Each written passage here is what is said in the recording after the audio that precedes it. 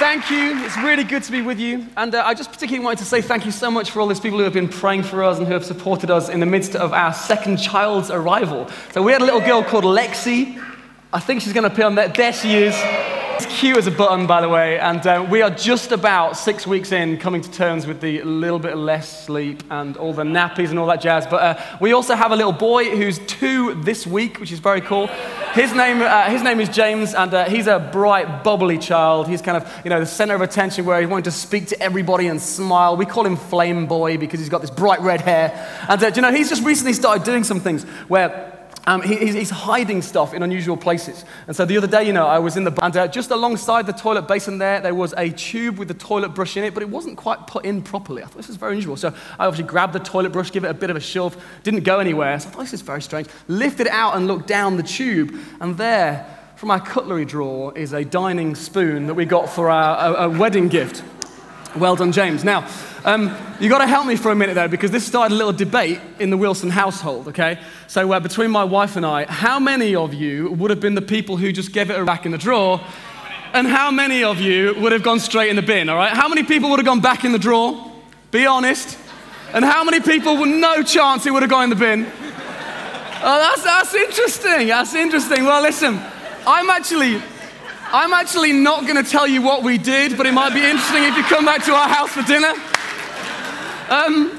But listen, I am convinced that Paul, through the letter that we're going to look at today, is going to be a little bit more clear with some of his answers, okay? Because we're in the middle of a series at the moment called Hope and Glory. We're looking at the book of Colossians. It's a letter written from a prison cell to a church in Colossae.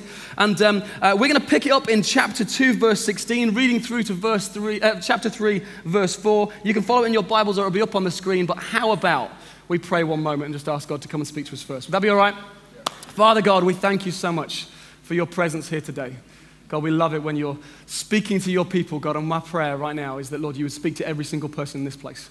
Lord, that we would have our ears tuned in to the thing that you want to speak to us individually, personally, deep into our hearts and minds. So we love you and we welcome your presence just here. In Jesus' name, amen.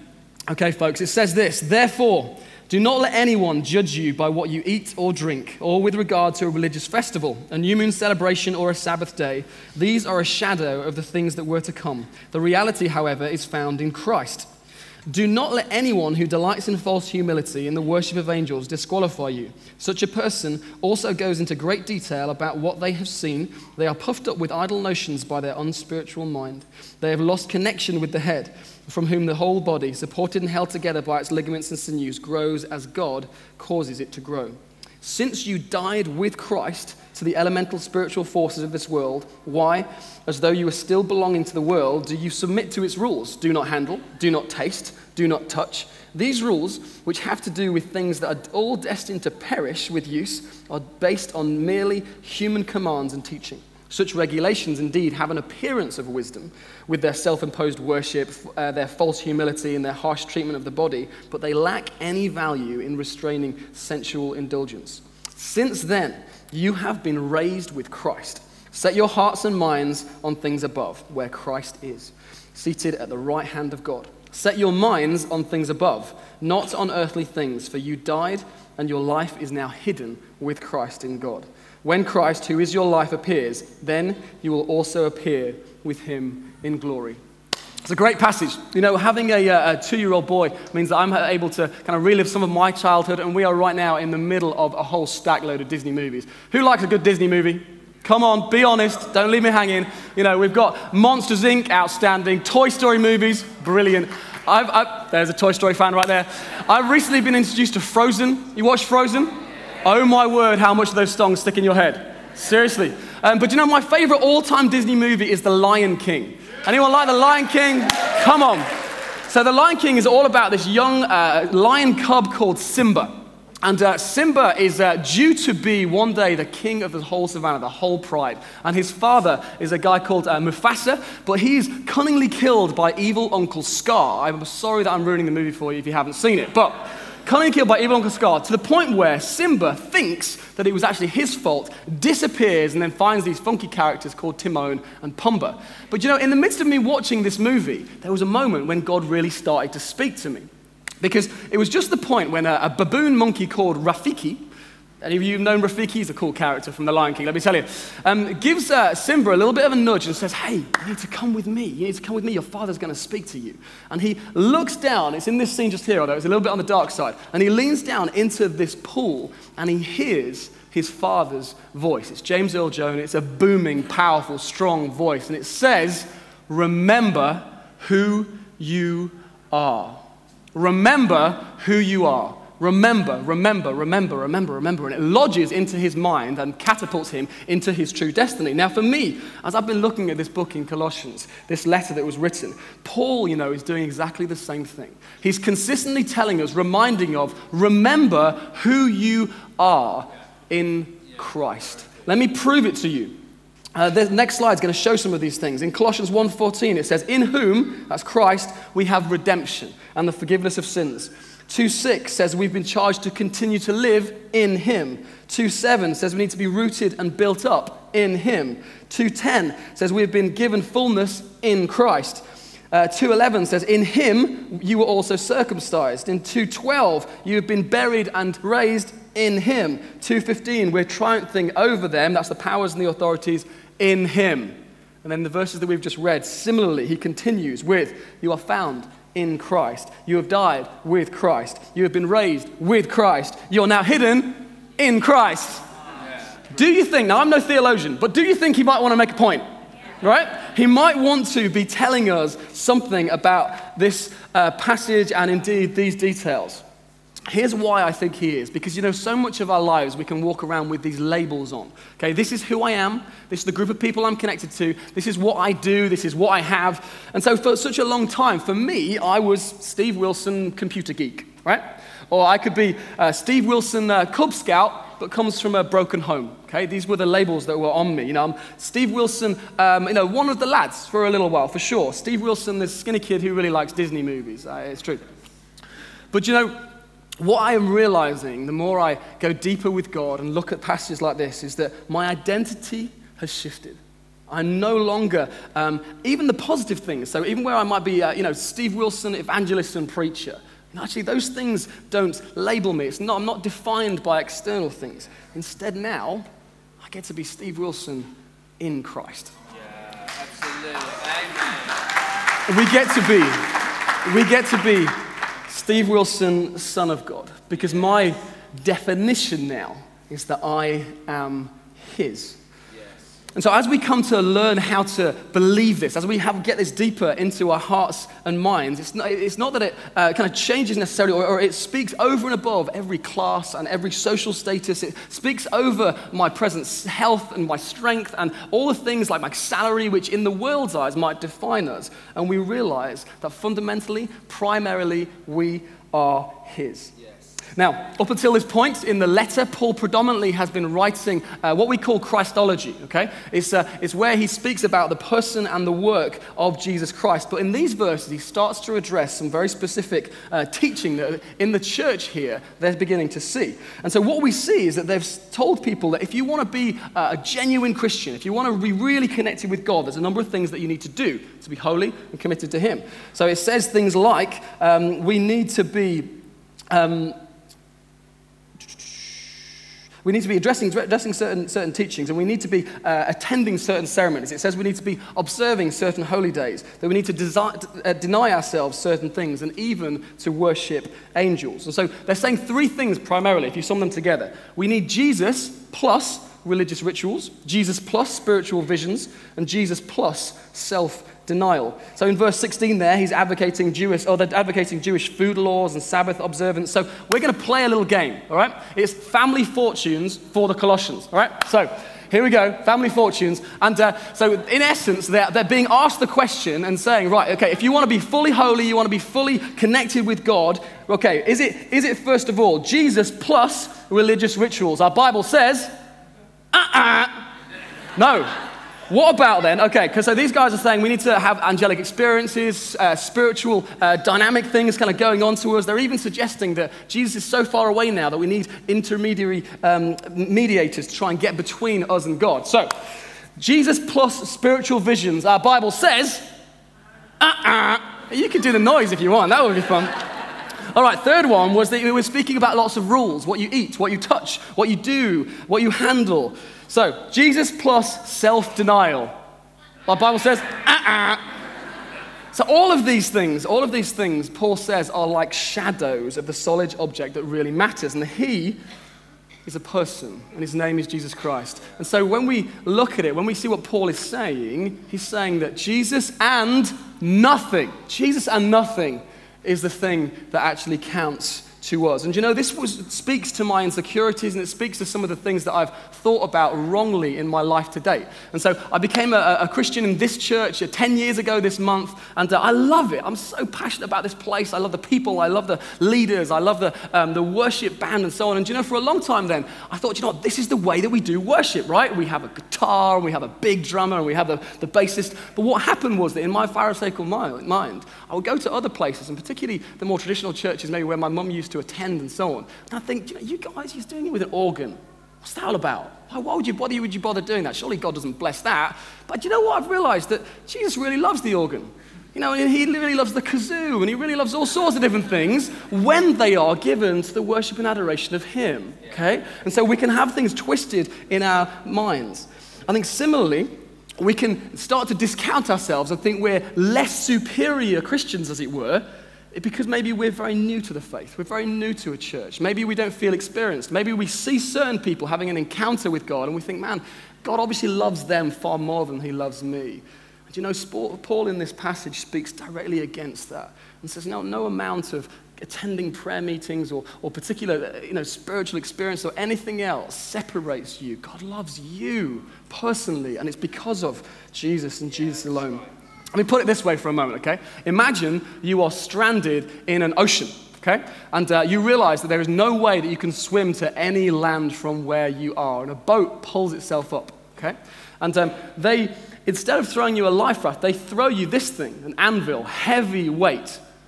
Well, listen, I don't care how sincere your faith, how much your confidence is, or how much you pursue the anvil, it's always going to sink. Okay? What we need is the one who saves, and his name is Jesus Christ. So what is it for you? What are you putting your trust in? How, is it the fact that you attend the meeting very regularly? Is it the fact that, you come and you do all of the things, you give, and you belong to a group, which are all brilliant things, but ultimately it's Jesus and Jesus alone who is supreme. Let's move on to the second part of the passage. You see, it transitions at this point and says, since then we are raised with Christ, there should be a response. Anyone who is a Christian here, if you are a Christian, something needs to have changed. It says, since you've been raised with Christ, set your hearts on things above, where Christ is seated at the right hand of God. Set your minds on things above, not on earthly things. Now, it's important actually to realize that he is speaking to Christians at this point. Otherwise, what you might think is that actually I can be justified by doing the things that Steve's about to say, or that Paul has encouraged us to do here. That's not true. We've already set the foundation that it's very important to know that actually, we're doing things, we're pursuing with grace-driven effort from approval, from security, from God's love, and not for it.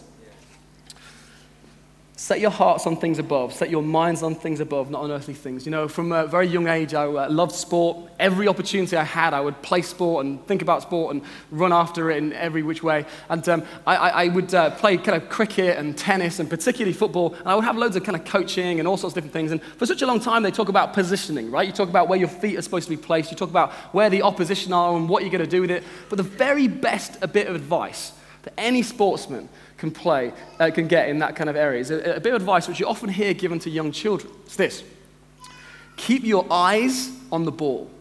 All right? Brilliant bit of advice. And if you watch Match of the Day at all and you see some of their howlers, you'll realize it's still very important for professionals. Keep your eyes on the ball. So I think that this is something that Paul is saying to us now. Okay? The best bit of advice. It's almost as if you're 7-year-olds. Okay? I'm going to give you the advice. Keep your eyes on Jesus in all and everything. And we're never going to grow bored of him. It says in Ephesians 2 verse 7 that in the coming ages, God's going to reveal you the riches of grace and his mercy. It's going to take eons. It's going to take a huge chunk of eternity to just develop, get your hands on, just to start to imagine and connected with some of the beauties of what and who Jesus is and what he's done. Because, this can be very hard to grasp in our kind of society just now, because so quickly do you move on from one thing to the next, okay? And so earlier on this year, I was really into that Pharrell Williams song called Happy. You heard the song? Yeah. Yeah, you got it? So I'm listening to it, I'm looking at videos of it, we're putting it on regularly every time it comes on the adverts. I'm like, yeah, this is really cheering me up, this feels great, and it's brilliant, loving this song. Now, can't stand it. Cannot stand it, to the point where I want to turn that thing off every time I hear it. I've just heard it too much. And we can be like this with all sorts of things, favorite restaurant, latest phone. You can be like this with a movie that we've seen recently. It's not going to be like that with Jesus. There's always more to explore of him, and we should always keep our hearts and our minds fixed on him. So the question might be for you, how do we do that? What do we do? Okay, I want to keep my heart and my mind fixed on him. What do I do? Well, there are 3 centrals I would suggest to you, core things which affect every single one of you as a believer, okay? And I was at the teaching on the beta course that we run for kind of foundational course for Christians, and I was teaching them. Someone said to me, hey, I want to know, how do I hear God's voice? How do I really get to know him well? Best bit of advice I could possibly give is to get into his word. He wrote you a story. He wrote you a book, and it's his word. We need to read it, appreciate it, enjoy it, and not just to get through it, but allow it to rub up against us. Allow it to penetrate us, to chew on it, and to apply it to our lives. It also involves prayer, okay? And the results of a fervent prayer life are a unified, purified, faithful, and powerful church. And it also involves community, just as we were hearing with Marco. It's so critical that you're doing life in community with people. Now, in all 3 of these things, maybe you think, okay, well, where do I go with that? Can I just point you toward what PJ mentioned earlier, the discipleship language? This booklet has been written simply to help you grow and develop, not just once, but for years to come in those things. So get hold of it and explore. But I want to pose 2 questions which go slightly deeper. Slightly deeper because they go slightly more personal. First question is this: what is it that stirs your affection for Jesus Christ? What is it that when you are around it, when you see it, when you're with it, your heart just comes alive for him? What is it that makes you really engaged, happy, joyful, connected to him and wanting to follow him? Recently I've been driving my car to just quiet locations, kind of down country roads and over at Prime Marina in particular. And I've been getting out a book, which is the Songs of Fellowship book from the kind of early 90s. This kind of came out. And do you know what's interesting is even though I kind of became a believer in my mid-20s, kind of 2004 it was, there were some seeds that were sown when I was dragged along to church when I was very young, which actually are starting to come to life right now. And so I'm there singing some of these beautiful hymns, just me in the car, very quiet. People think I'm very odd. Just me in the car, just going through it because they are filled with beautiful biblical truth where I'm just able to connect with God. There's 2 preachers I'm listening to quite regularly now, and one's called Perry Noble, the other one's called Stephen Furtick, and these are just guys. They're both in America, but these are just guys who just so stir me. They get me excited. They stir my affections for Jesus, and they make me want to pick up a spear and pick up a shield and run because of what God's called me to. Now, what's important, though, to say is that I actually don't want you to get on eBay and start looking for a book of Songs of Fellowship, okay? I also don't particularly want you to go and get onto the podcast for either of those 2 churches. What I do want to do is say, for me, this is stirring my affections for Jesus. What is it for you, okay? What is it for you? Do you need to be out and walking early in the morning so that you get some time with God? Is it you get stirred your affections when you get to reach out to people and you're communicating about Jesus? Is it serving in a place when you're with the King's Kids workers or you're serving at F&M? What stirs your affections for Jesus? Second question would be, what robs your affections for Jesus? What is it that's kind of getting in the way of your love for him? Because it does say, don't set your mind on the things of the earth, temporary things. And you know what's interesting is I've been exploring this. Often it's not stuff which is wicked or wrong or kind of morally there's a problem with, which can sometimes get in the way, which can sometimes be a hindrance. And so nowhere in the Bible, for example, Nowhere in the Bible would it say that television is evil, okay? Nowhere does it say that movies are wrong, that hobbies and leisure time. But what I've realized is that it's possible for those things to become central. That sports news for me, for example, I've got to be very careful that the first thing I do in the morning isn't to just go and kind of read stacks of pages about my favorite sports teams or last thing at night, because I want God to have that place. So whether I'm getting connected too much with games or with Facebook or with individuals actually who are just starting to suck me dry of my affection for Jesus, we need to be on the lookout for it. What is it that stirs your affections for him? What is it that robs your affections? And I've realized that when we have our hearts and our minds fixed on Jesus, stuff starts to happen around us. We start to prioritize things differently. Let me give you just 4 very quick stories of some things that have been happening in the last couple of weeks of people who are part of this church, okay? There's a lady here in our offices who a few years ago got fed up of actually feeling like Halloween night was a horrible evening where she wanted to turn the lights off and go and hide away. So instead now what she does is that she spends a whole stack of time creating little packs, and she makes toffee apples and goodie bags and puts scripture verses together. And then as people come to her door, she has the presence of mind to invite them in and say, hey, do you know what? I don't actually celebrate Halloween, but I love people and I love when people come here and I want to bless you with this. Praise God that in the midst of such actually dark circumstances, she's wanting to be a light into those places. I love it. I've got another kind of friend of mine who's here who works as an optician, and his role is very much kind of one thing after another. You've got to get through the amount of appointments. You only get a limited amount of time with each patient, and he had someone just come into him just a short while ago who said, in the midst of the conversation, she was about to go to New York, and she had a problem with her leg. She wasn't going to be able to run the marathon that she was supposed to. But he decided that even in that place, because his mind and his heart were fixed on Jesus, that he was going to prioritize what God was doing and offer to pray, got to pray for this lady. Another friend of mine who makes, for me, what is a very ordinary thing into an extraordinary thing, because every time he walks up Ampthill Road, every time he actually comes to this building, he stops at the bus stations, at the bus stops on the road, and he just says to people, hey, I'm just part of the church up the road here. Is there anything I can pray for you about? Is there anything that I can do to serve you? What a brilliant thing to do. And just to prioritize having his head and his heart connected with Jesus. There was a lady even this last week who was on holiday. And she was on holiday in the midst of all the distractions that can be. She gets to meet a homeless guy. A guy who, to all intents and purposes, lots of people would simply ignore. And she got to speak life into him, to love on him, just to say, look, this is how much Jesus cares for you. At the end of that conversation, she said, hey, look, can I give you a hug? She embraced the guy, and he burst out into tears and said, I'm just a bum. How could this be for me? I'm just a bum. How could you do this for me? These are people who have got their hearts and their minds fixed on Jesus.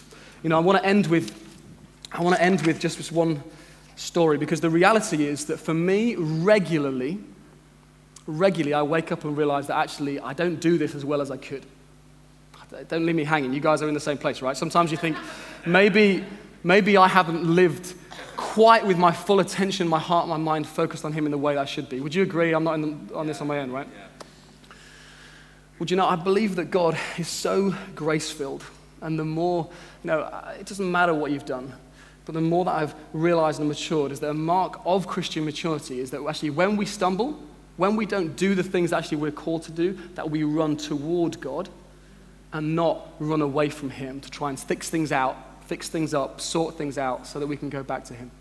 My little boy James, it was about a year ago now. It was on the 2nd or 3rd of December last year for the very first time that he took his first steps. It's very exciting. And you know what it's like with kids. They sit up for a little while, and then you kind of hold them for a little while. And then at some point, they do that magic thing of pulling themselves up on something. So this is him. They call it cruising, okay? And so they hold onto the furniture. They're kind of wobbling around on the side of a sofa or clinging onto a table. Sometimes they might grab onto something.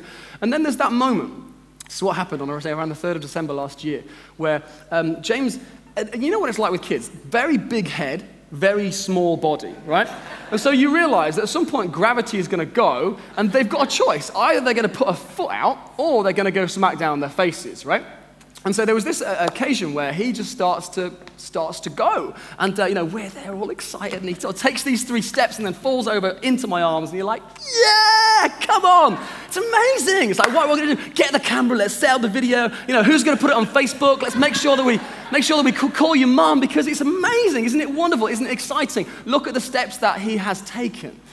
Do you know, there's a whole stack of parents who have got kids around the same sort of age that we do right now. I don't know one of them who, as their child's taken the first 2 or 3 steps, is like, as he's fallen over, idiot. Doesn't happen, does it? It's not like you can do better than that. Actually, there's great joy and there's great excitement. There is great celebration by the fact that every single step that is taken. And you know, honestly, I believe that in heaven, as we take steps, even where we fall down, every step that we take, there is an explosion of rejoicing in the heavenlies. You know, the reason why is that I think that we are now seen, just as we've heard from those early verses, we are now connected in Christ.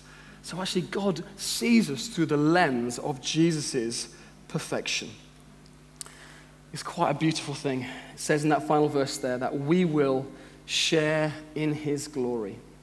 We can be secure, comforted, sheltered, all in the promise that we are hidden in Christ.